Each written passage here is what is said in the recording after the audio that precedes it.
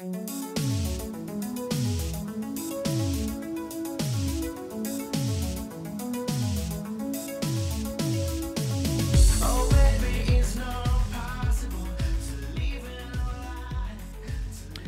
the shadow of Rockford Tower, behind enemy lines, in the belly of the Delaware Way Beast. This is Rob, and this is your Highlands Bunker podcast. We are here in the studio, as always, with K. Farser Stomberg, the producer emeritus. He hasn't retired. He's the super producer. Don't retire yet. We need you. And joining again is our friend from Kent County who's doing organizing in Sussex, Greg Layton. Greg, how are you? I'm doing quite well. Thank you for having me. I'm happy to have you. I was excited about the op-ed that you submitted to do Delaware Call that just went up to sort of follow up on not only stuff we talked about, but stuff that Andrew Galvin in the call covered. The biogas sort of conversion plant that they're planning for, I guess it's Seaford? Between Seaford and Laurel, yes. So it's between Seaford and Laurel. Can you just give people a little background of what the proposal is and what it's actually going to do, so people get like updated, and then we'll start talking about sort of the politics of it.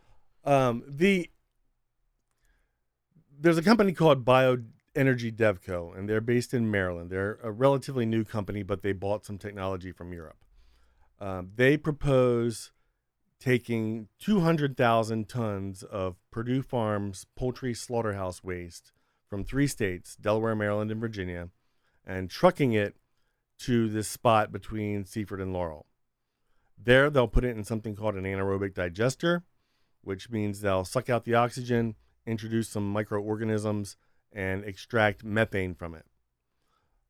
Sounds good so far, and the poultry industry bills this as a solution to the 300,000 tons of poultry waste plus that they dump on Delaware fields every year that's caused a lot of pollution problems, drinking water, surface water, etc.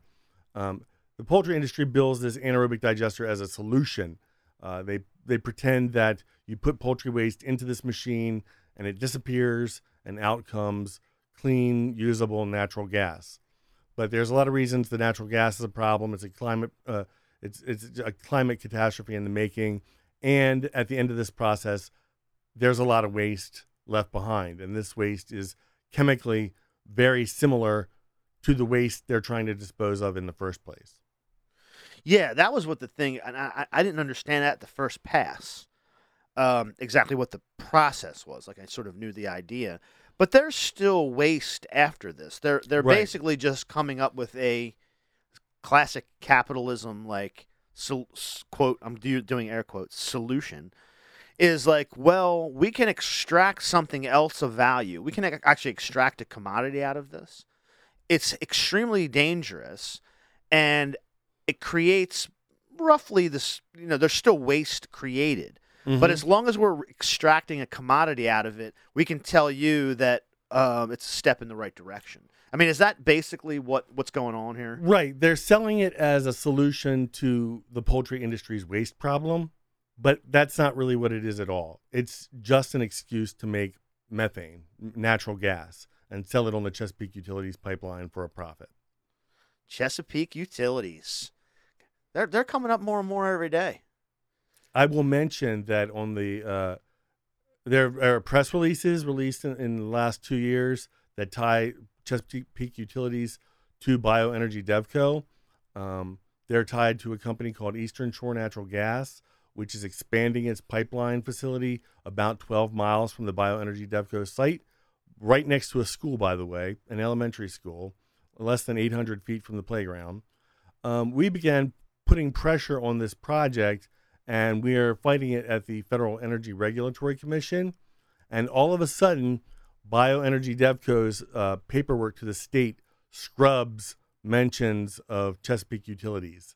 It now says things like energy services provider. But they just gives it generic right. But they weren't perfect. They left a lot of references to Chesapeake Utilities in. Now, why are they doing that? Why? And I made a joke only because I noticed through other reporting we've done that a lot of state like bureaucrats, like accountants, people who did auditing, for example, moved to Chesapeake Utilities, who lived like in Delmarva, lived in Sussex County, whatever. And so, I'm not as familiar with the setup there, but like, is that why did I mean? Obviously, they're selling it to some company that's going to deliver the utility to customers. Right. Why would they once you realize it's Chesapeake Utility, why are they hiding that? I'm not entirely sure. They might want to be disguising the fact that it's really a fossil fuel project. They might want to just pretend it's all ag. And when you introduce the name Chesapeake Utilities, it becomes very clear that this is a methane manufacturing process, not an agricultural process. Right. Yeah, that makes sense. And this pipeline that's basically to deliver the product that they're extracting to where it needs to go. Right. They're expanding a pipeline facility next to Phyllis Wheatley Elementary. Wheatley Elementary in Bridgeville. Bridgeville. It's 12 miles from the Bioenergy DevCo site, and they're going to have to truck the gas there. I left my stats on pipeline disasters at home, but needless to say, there have been quite a few of them, and they're prone to failure. And unfortunately, this proposal sailed through Sussex County with only one vote against it, and now it's on to the Federal Energy Regulatory Commission, where we're fighting it as hard as we can. Yeah, I hope, and the reason I'm glad that you mentioned the school and the place, I hope people sort of, people need to be, this needs to be put in front of them. Mm-hmm. Like, they're not putting a pipeline by a school. They're putting a pipeline and they're trucking natural gas with big rig trucks to a school in Bridgeville. Right. Like, that your kid, like, you can go to it. So let's just be very clear what's happening. In a very low income community of color. Well, of course. Yes. I mean, that's where that's going to go, because that's, if you're gonna extract, we talked about this the first time you were in, and I just find it so, it's almost like it's so on the nose you can't write it. Mm-hmm. They're literally, capital has figured out a way to extract another commodity out of shit. Mm-hmm. Literally extract and sell it again. Well, it's all kinds of waste. It's different kinds of waste, but organic waste. It's something called DAF scum, which is the goo left over after the slaughterhouse is done. But they will be mixing shit with it, and there are other proposals in Sussex County that will use shit almost entirely. So it's all the same. It's chicken waste, poultry waste. it's a bunch of scum. Technical term. That they figured out a way to extract a little more value out of it, and the fact that it's a horrible climate thing, the fact that it's dangerous for the people around it, really doesn't. It's those people aren't the stakeholders, right? That get to give their opinion about it, right. Which is something. I try to. I try to relate all of these stories like together in one big story, mm-hmm. and they all have the same sort of common threads through them. Mm-hmm. As you said, they're always going to be, Maria was just here. They're always going to be in colonies. They're always going to be where people maybe don't speak English. Right. They're always going to be where people are living, subsistence service jobs maybe. They're renting from slumlords or landlords that are extracting rents from them at substandard housing. This is all part of the same effort. Let me tell you a little bit about the community closest to the factory. There's a mobile home community called Sussex Manor Mobile Home Park, and Working Families Party, Carl's organization, has been really supportive of us and helped us canvass these neighborhoods to ask people what they know about the project and what's coming. And people don't know what's coming. And let me just spell that out so make sure I cover my points before we go forward. But first of all, this waste, when it's land applied, will seep in. And land applied is what they call dumping it on fields, spreading it out. They're going to call it biofertilizer, or they're going to call it compost or something, but they're going to dump it on fields. And when it seeps into the groundwater, it's going to contaminate these people and other people's well waters. 20% of Delawareans, roughly, drink well water. They're not on town or city water. That's about 200,000 people. So this stuff will seep into the groundwater and contaminate it with nitrates. Delaware ranks number 1 in the nation for groundwater polluted with nitrates. Over 53% of Delaware's groundwater is contaminated with nitrates.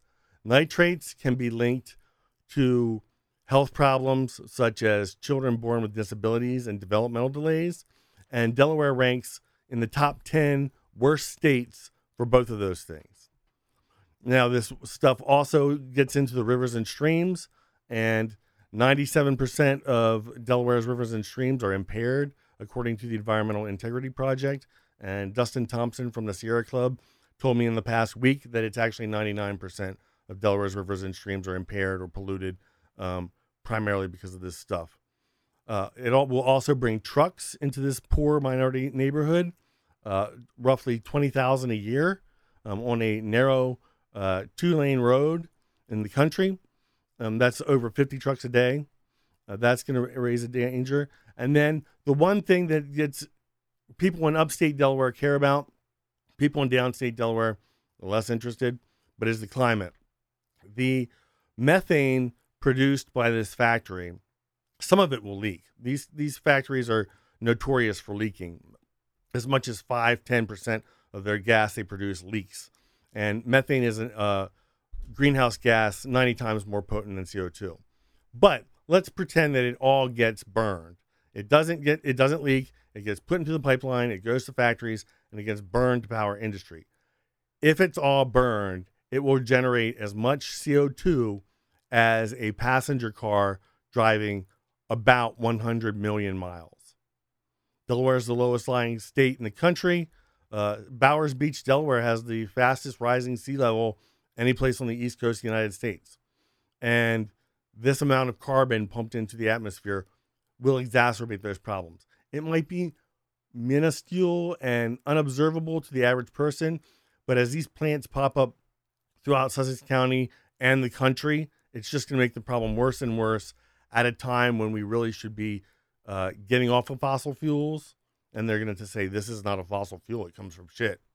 But it's a fossil. It's a fossil fuel. It's a carbon-based fuel that you're burning. Right. It doesn't really...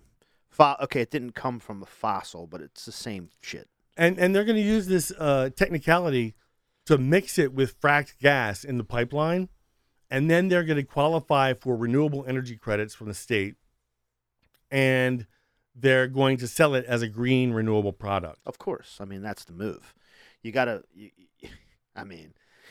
label it something that it isn't to get that tax break. Right. You know, we just talked about that again. It's all about just like figuring out a way to make a commodity out of it, to make a little bit of money, to say that you did something. I think what you said is very important too. It's like, for some reason, people kind of like, look, there's nothing we can do. We have a problem. Mm-hmm. I mean, the factory farm waste is a problem. Right. And people will say, well, if we're making money off of this problem, I guess it's a solution. That's not necessarily true. Right. And I think what you said is like, yeah, as they start popping up, there's 1, there's 2, oh, now there's 6 of them. Right. Like, it's a bad idea. And somebody has to call it out and say, systemically, it's a bad idea. The fact that you're able to pull a commodity out of it really is inconsequential to the impact it's going to have. Right. And people come to me on a regular basis and they hear my points and I usually have more notes than I have with me now, but they hear my points and they say, you're right. And then they ask their gotcha question. And that is, well, what do you propose to solve the problem? Well, I'm not a billion-dollar industry. It's not my job to solve their problem. I'm just telling them that this particular solution isn't going to work. And an attorney explained this to me on Thursday, and I was brainwashed. I was raised in Sussex County, Delaware, and I was brainwashed. I said, well, what are we going to do to raise all these millions of chickens on Delmarva? We've got to do that. It's normal. That's the way it's always been. We've got to keep up the status quo. And and be the leading chicken producer in the nation, I guess, next to Arkansas. But that's not the way it's always been. Historically, 30, 40 years ago, chickens were raised on regional markets or in regional farms for regional markets throughout the United States, and their waste was spread out. The soil could accommodate it. The waters could accommodate it. It was not a concentrated factory system. This is relatively new. But one thing that this attorney pointed out to me on Thursday is they have a contract with Purdue Farms for this waste. And I thought, oh, the contract obligates Bioenergy DevCo to take this 200,000 tons of waste every year. But the attorney pointed out to me, it also obligates Purdue to produce 200,000 tons of waste every year for the next 20 years. So now contractually, Purdue is going to be obligated to create just useless crap solely for the sake of making methane. And Bioenergy DevCo wants contracts with Tyson's and Mount Air and other poultry integrators as well. And it would be the same thing. They would have a contract that requires them to produce waste. So this is the opposite of a solution. So when people come to me and say, well, what's your solution? Not this. Yeah, I don't want to make it worse. Yeah. Yeah, I don't want to sign up for something that is making it worse. I mean, that's kind of what I've always think about. It's like a drug addiction. It's like you just need more and more of it. All you're doing is you're just upping the dosage. Right. Like you're figuring out a way to extract more money out of the process. But all of the different things are actually making the situation far, far worse. So there doesn't need to be an alternative solution. All we need to say right now is don't make it worse. Right. I think that's the argument. And they're in the West, thanks to these pollution credits or these renewable natural gas credits from state governments, places like California, there are dairy farms that are making more money off of their manure than off of their milk. So that's telling me that an industry is existing solely for the waste, or not, maybe not solely for the waste, but now instead of the waste being a side issue, the waste is the central issue, and the milk is the thing that they have to dispose of because, we're in the manure business now. What do we do with all this milk? Yeah. I mean, that's capital for you, friends. It works great. So where does this let's talk a little bit about the details in the op-ed. Okay. And what some of the next steps are and how we can get people out sort of to the public hearing where maybe we can hit some pressure points. We'll just, I guess, put it that way. Yeah. So this week, and this will be out in a week or two, so it'll have already happened, but it really doesn't matter because you're calling for a boycott of what's called is it a community education? What's it called? In their paperwork, they call it a community workshop. In their conversations with me, they called it an informational meeting. So it's like a sales pitch. They're going to tell you why this is good. Right. So for the past year, my organization and the Coalition or the Delaware Civil Rights Coalition, Southern Delaware Alliance for Racial Justice, Sussex Health and Environment Network, we've been negotiating with DNREC, and negotiated is a very generous term.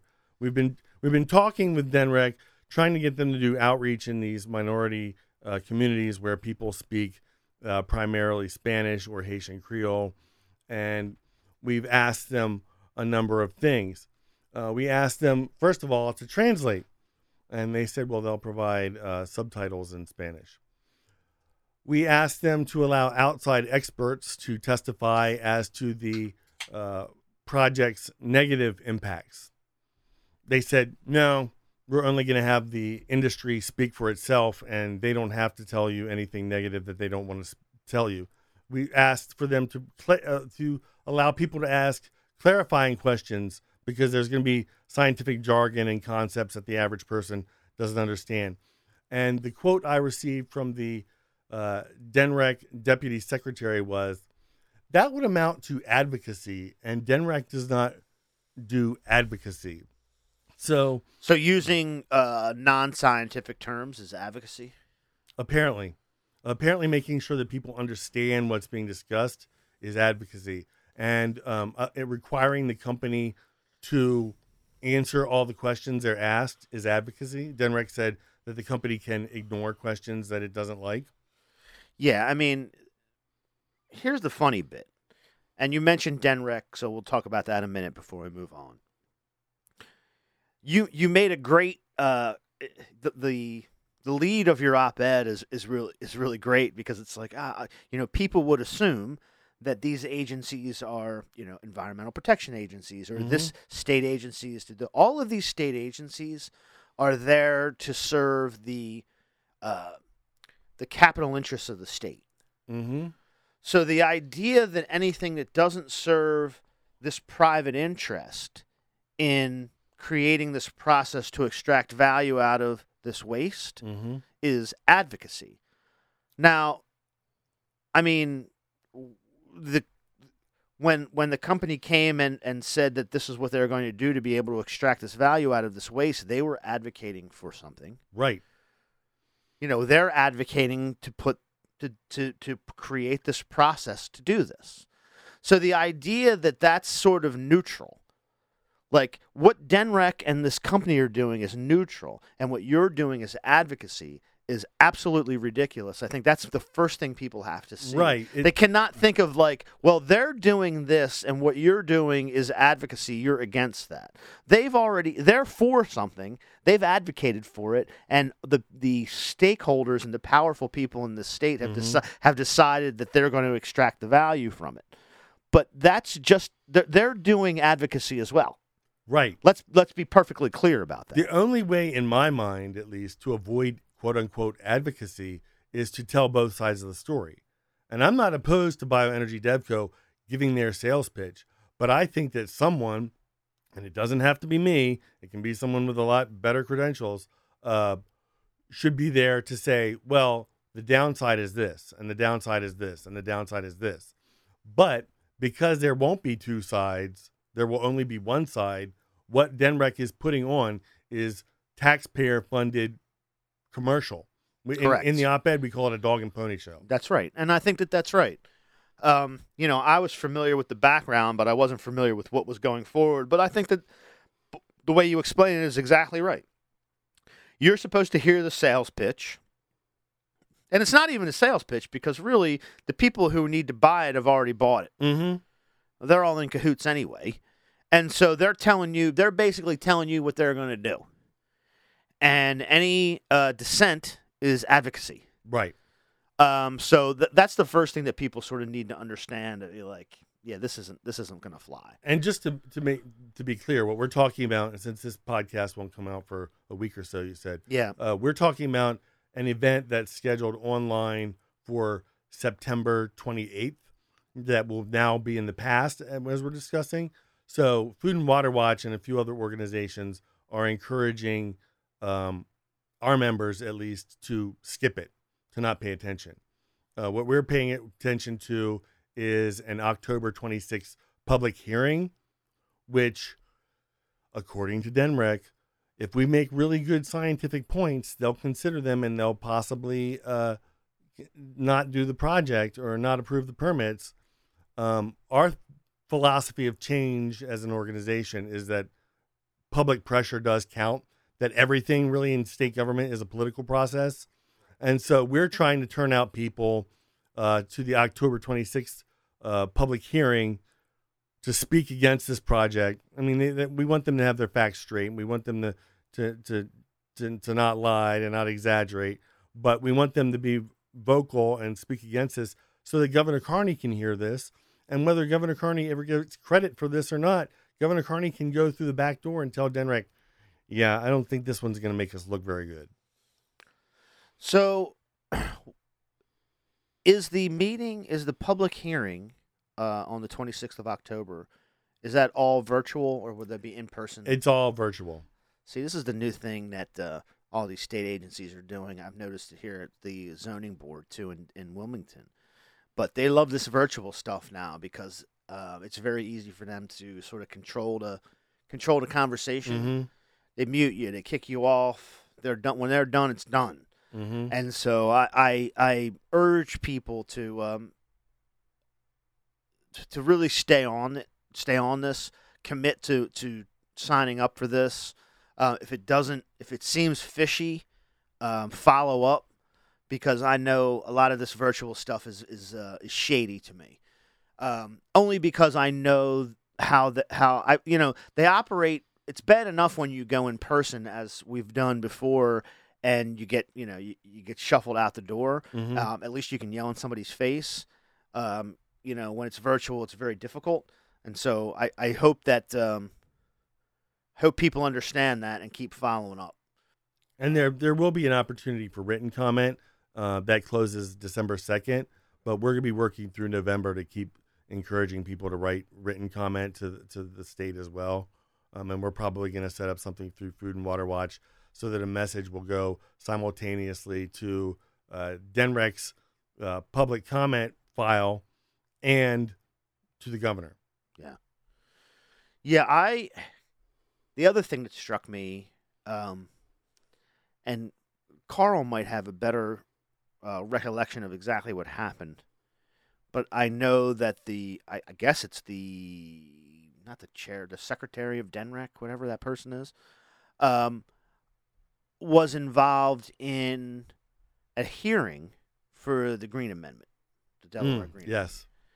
And our comrade and friend Medina was integral in bringing in experts and bringing in community members to go to this hearing, and they were totally they were shut out.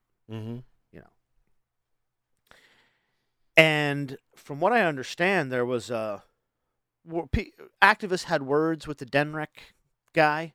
What's his name? Sean Garvin. Sean Garvin, this guy. And so when you said, in the op-ed, people would assume that they're, this, and I would have too, until I heard the story about Sean Garvin, and realized that again, it's just an apparatus of the capital state.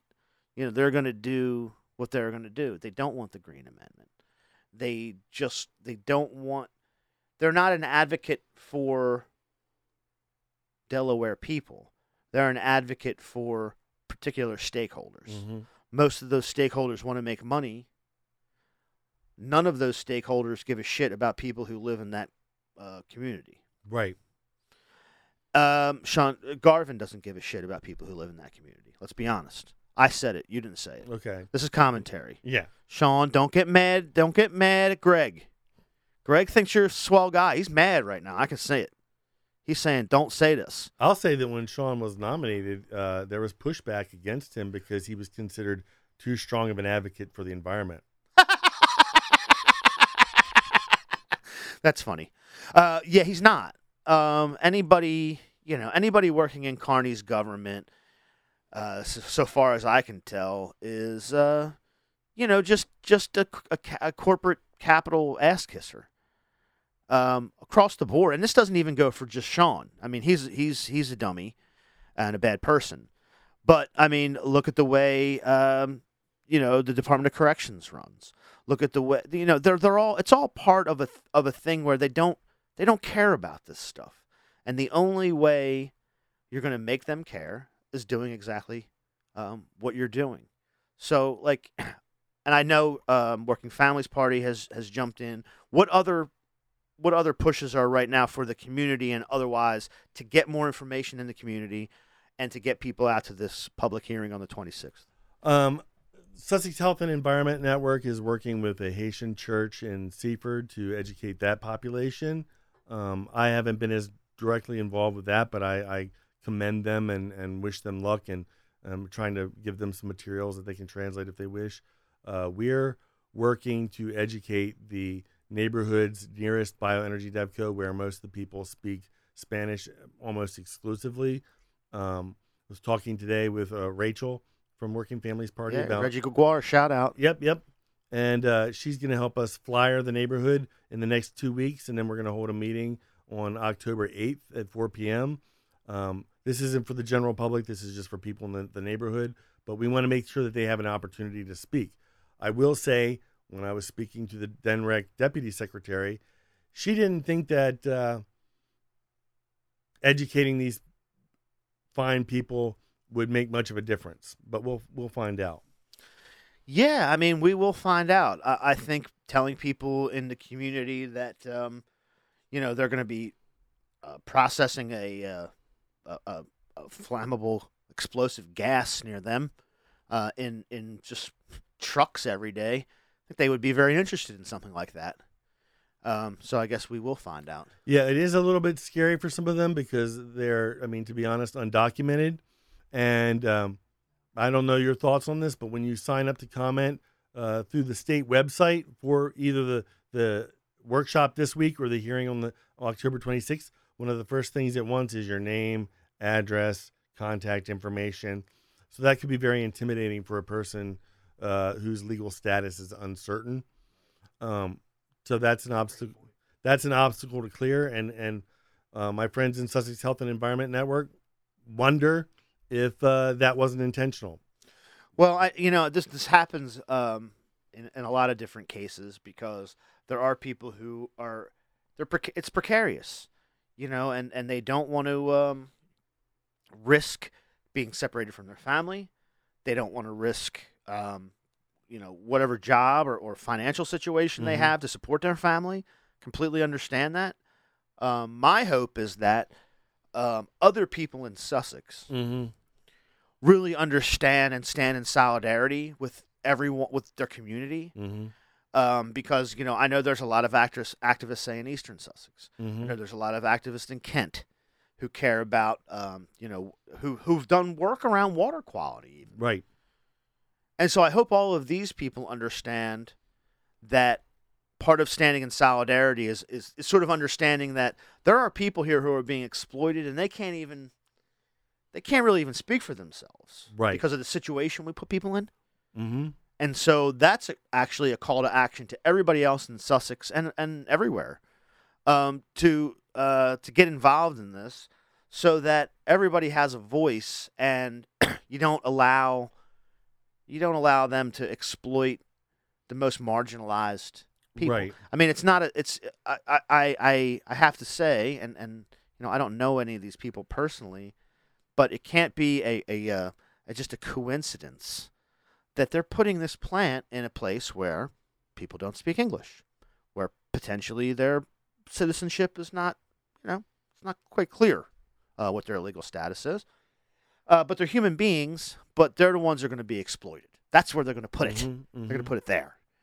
And so I hope all of our comrades and friends all around Sussex, all around Delmarva, all around Kent can jump in here and show some solidarity because it's pretty clear what's happening.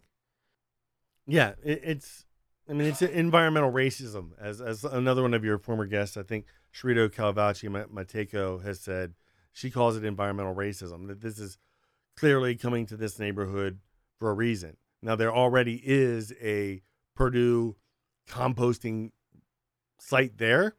One of the things that they're claiming in their paperwork is that they're expanding an existing operation. Well, this is an existing operation that has already been cited for the state for unsafe levels of chromium and fecal bacteria. So it doesn't have a great track record, and now they're expanding it by, I forget how many times over, and shipping in waste from other states. Yeah, and this goes back to what we were talking about before. So you have to draw the line somewhere. Like, I understand that this process, this factory farm process, is creating a problem. Mm-hmm. But you have to draw the line somewhere and say this Right. is not the. Okay, so you have some facility there that's receiving some sort of waste. Well, you put that there for the same reason we just said. Right. You're putting Right. this there, first of all. Second of all, there's no reason to expect. We don't want to exacerbate the problem. Right. So regardless of where the facility is now, regardless of what it does, and I question both of those things, I think they probably put it there for the same reason they're putting the biogas. It's plant very there. near a Superfund site as well. Of course. Yeah, I mean, at some point we have to look at these more broadly and not just not just accept that. Okay, yeah, we're going to exploit people. We're gonna do dangerous stuff. But there's really no way out of it. There is a way out of it. Drawing a line in the sand and saying we're Mhm. not doing it. Mm-hmm. Is this your main focus right now? This is all that I this, work this, on. this is you're just working on this. This is all that I thing. work on, and I mean, we'll figure out what's next, if anything, after December 2nd. But right now, we're fighting this with all barrels, I guess is the colloquial term. We have signed on to support the Green Amendment, and we hope that comes back. And I'm a big fan of Medina's, and really think that would be another way to go at this same problem, because if you require the state to consider clean water, clean air, and a sustainable climate a human right, then the state government should not approve things like this. Right. We don't do this. When the idea of the state government is financial and return on investment and all of that, they make one decision. But if they're forced legally from a statutory, actually, this would be an amendment to the Constitution.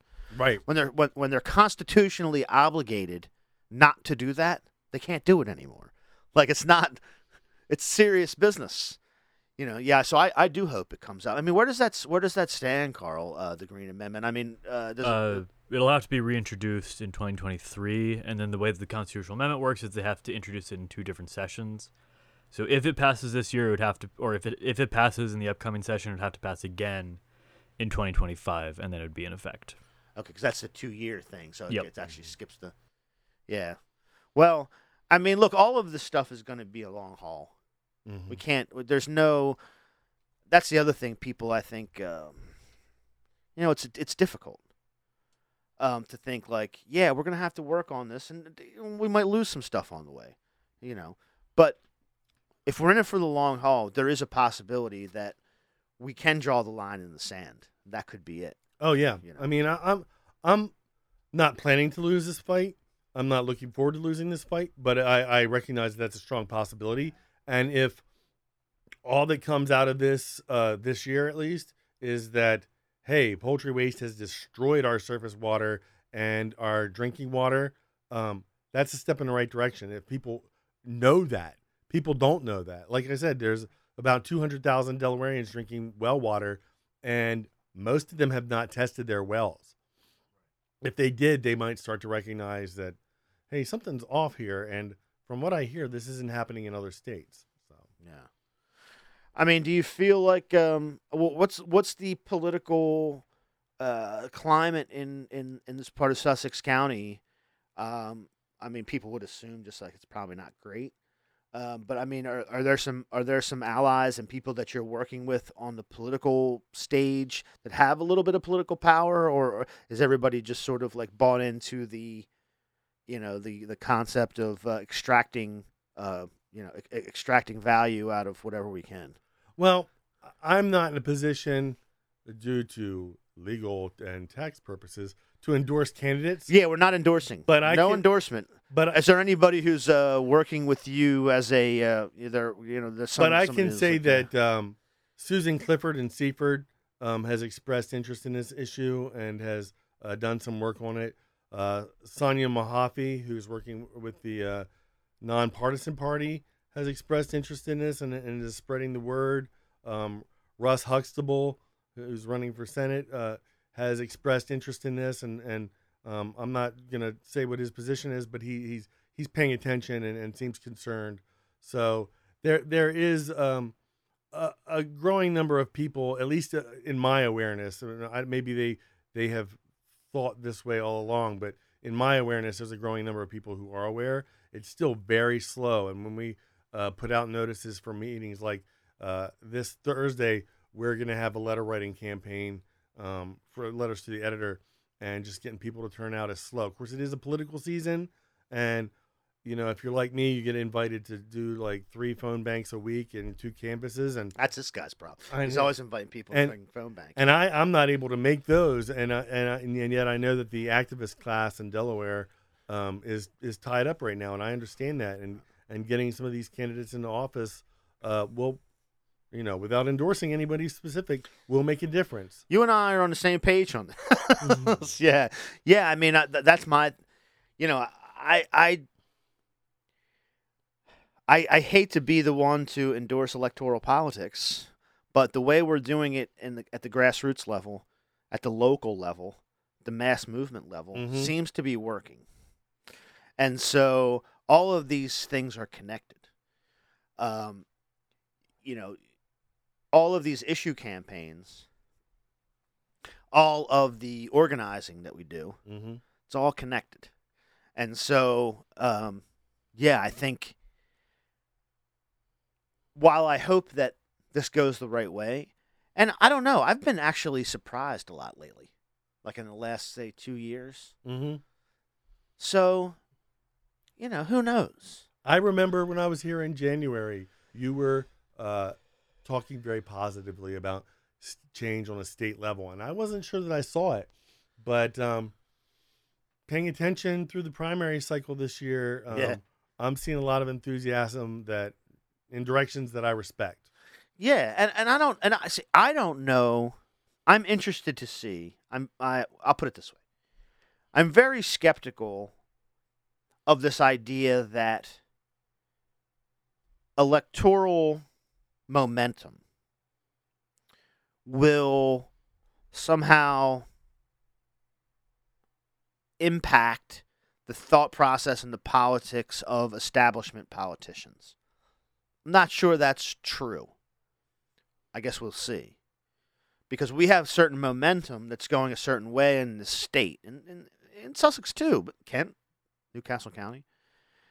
But the people who are in power today, I think are just gonna hold on to the last vestiges of their power with grim death until we rip it away. But I hope, I still hope that on certain issues, people can sort of see the writing on the wall and see, there's a political mass movement happening in Delaware. If anybody's been reading the News Journal, Carl Stomberg's been quoted extensively. And so maybe somebody would say to themselves, that's interesting. Now, maybe I wouldn't have thought this way before, but maybe I do now, because a lot of people seem like they're organizing. And maybe I should listen to what they have to say, kind of thing. If I want to keep my seat, yeah. Or if I want to remain relevant, even if it's not your seat. If you want to remain, whatever you're doing, whether you're elected a political official and you want to keep your seat, or if you just want to remain relevant in these circles, then you have to reckon with the fact that the capital state, that's old news. Extracting any kind of value and extracting capital out of, resources here and oppressing and exploiting, working people, that worked for a little while. But what Bob Dylan say? You don't need to be a weatherman to know which way the wind blows. It's blowing. And so I hope that helps. Like I said, I'm not confident. My position is that a lot of people just need to be beat down. Right. But I do think that all of this organizing really does create pressure. It's working.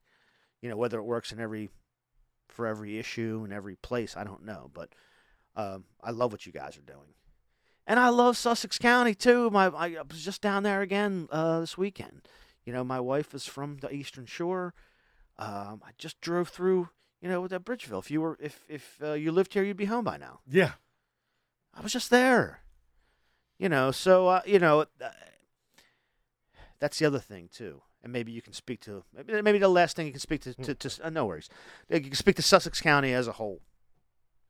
From just a community organizing and activism standpoint, like how you feeling about Sussex? I mean, you feel like the communities are coming together? Do you feel like you're getting traction?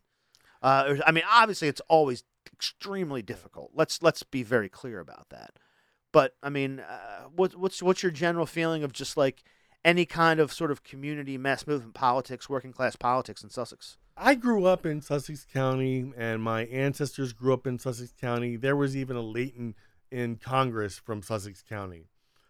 And even the people I disagree with strongly believe that they are doing the right thing, and they want to be good people, and they want to be good neighbors, and they don't want people to think of them as rude or mean or selfish or greedy.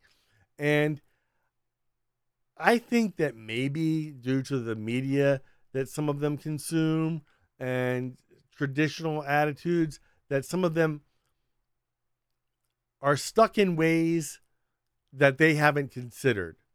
And as time goes on and they talk to people like me and organizers from Working Families Party and some of the new generation of politicians or candidates, they might say, you know what?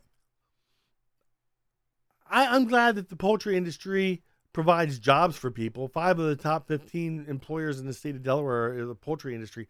But it's really selfish and greedy and bad neighborly that 97% or 99% of our waterways are just unusable because of what this industry does. We need to demand this industry be a better neighbor and take better stewardship of the earth.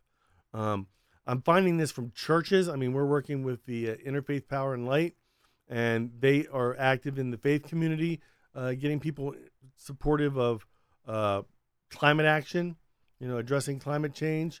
And they are going into churches and places that I would have thought would have been resistant to many of these ideas. And when they talk to them in terms of like, what's a good neighbor, what's a good steward, people, open their eyes a little bit and think. And I'm not saying anybody changes their mind overnight, but over months, over years, I think people are coming around on a lot of things. I mean, I know I'm speaking very vaguely. No, I know what you mean. Like I think there's a sense that, like, even through this like political polarization, because of basically it's because of the media people consume. Yeah. Even through that, people do have a sense of community you can tap into. Like, I'll give you an example. Maybe we'll close on this, and you can tell me what you think. What people would think about this. I harp on this idea that we sold the port, so we had a public infrastructure. We had public resource. Wilmington had a deep sea port, and things would come, and it's a big thing when you have that. And then we gave it away because the people, the government, the people aren't in the business of like running a port. I disagree. Yeah. We could get the value. We could extract the people themselves, the state could extract the value out of that and employ people and let the people who are there decide how it runs. Like a co-op, right? We talk about nationalizing different industries and different firms. What if the poultry industry in Delaware was owned by the government, was owned by the people who work there? It wasn't owned by Frank Perdue or wherever the Allen guy or woman lives, or the Mount Air person, wherever all that money goes. What if the people who work there owned it? Would they poison their neighbor's water? Would they endanger a community down the street from them? Would they decide that a good way to solve the problem with the business that they work at and own would be to run a pipeline or run natural gas trucks past an elementary school where their kids go or where their kids' friends go? They probably wouldn't. And so even though it's sort of like people would look at it like, pie in the sky, sort of like utopia, think about it. If everybody who worked at Mount Air owned it all together, say there's, I don't know how many, 10,000 people that work there, I don't know. would they do this? Would they decide to do this? I bet you they wouldn't. Like I said earlier, 30, 40, 50 years ago, we had regional markets. Right. And the pollution was not nearly as significant. Delaware grew a wide variety of things, from lima beans to sweet potatoes to peas, watermelons. I mean, we still grow some of these things, but not the variety now. Now we're just mostly growing corn to feed chickens that get shipped across the country. But if we had true small family farmers, the poultry farmers now don't own their own chickens. They belong to the company from the minute they arrive to the minute they leave. Right. They grow them. They grow them on little things, but they're immediately shipped. They're just a cog in the machine. Right. They sadly they have to pay for the infrastructure. They have to pay for the house. They go into deep debt for these poultry houses. And if the poultry industry decides, I don't like that design anymore, or we don't like you as a person, or whatever, the person's saddled with the debt, saddled with the poultry house, and has no more income.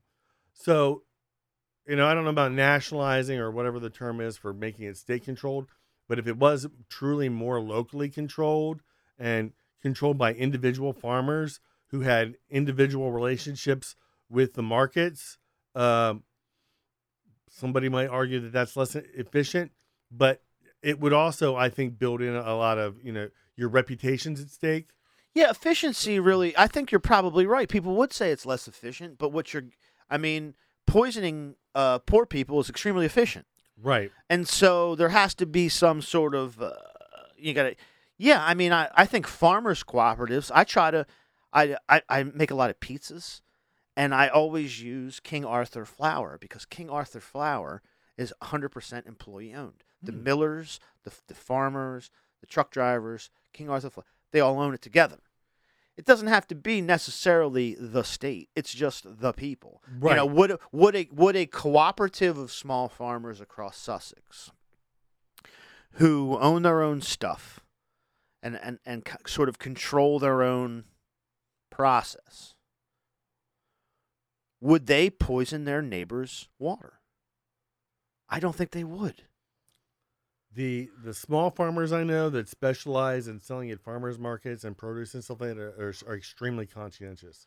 Yeah, and even if they came together and produced at a high output, so rather than a group of farmers all going into extreme debt to buy the gear from the people who are subsidized by Purdue to basically pass their product that they never owned to begin with. They just had it there for 8 weeks or 12 weeks or however long it takes to grow a chicken, and then send it off in their trucks.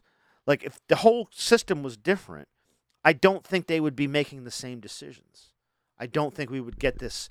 And again, whether we're able to extract the last penny out of every gram of chicken shit is really not the guideline by which we should be doing business. And I don't think, as you said, 30, 40 years ago, those farmers would have done business that way, because they would have understood that they live there. Mm-hmm. They live on the land. They know the people there. And so they just wouldn't do it. I don't think. Yeah, like they say, you don't shit where you eat. Yeah, exactly. Exactly right. Well, Greg, thank you so much for coming. You're the second long haul guest we've had this week. Claire Snyder Hall was on from Sussex County last week. So I really appreciate people coming up and doing the full thing in the full studio. We're really glad, and I think I can speak for people throughout the state. We're really glad that you're here. You provide viewpoints that might get on other media outlets for 30 seconds, but you have a conversation, you explore ideas, you do a little bit of advocacy. I have a point of view. So we appreciate that, and I mean that's why I'm willing to drive an hour and a half up here.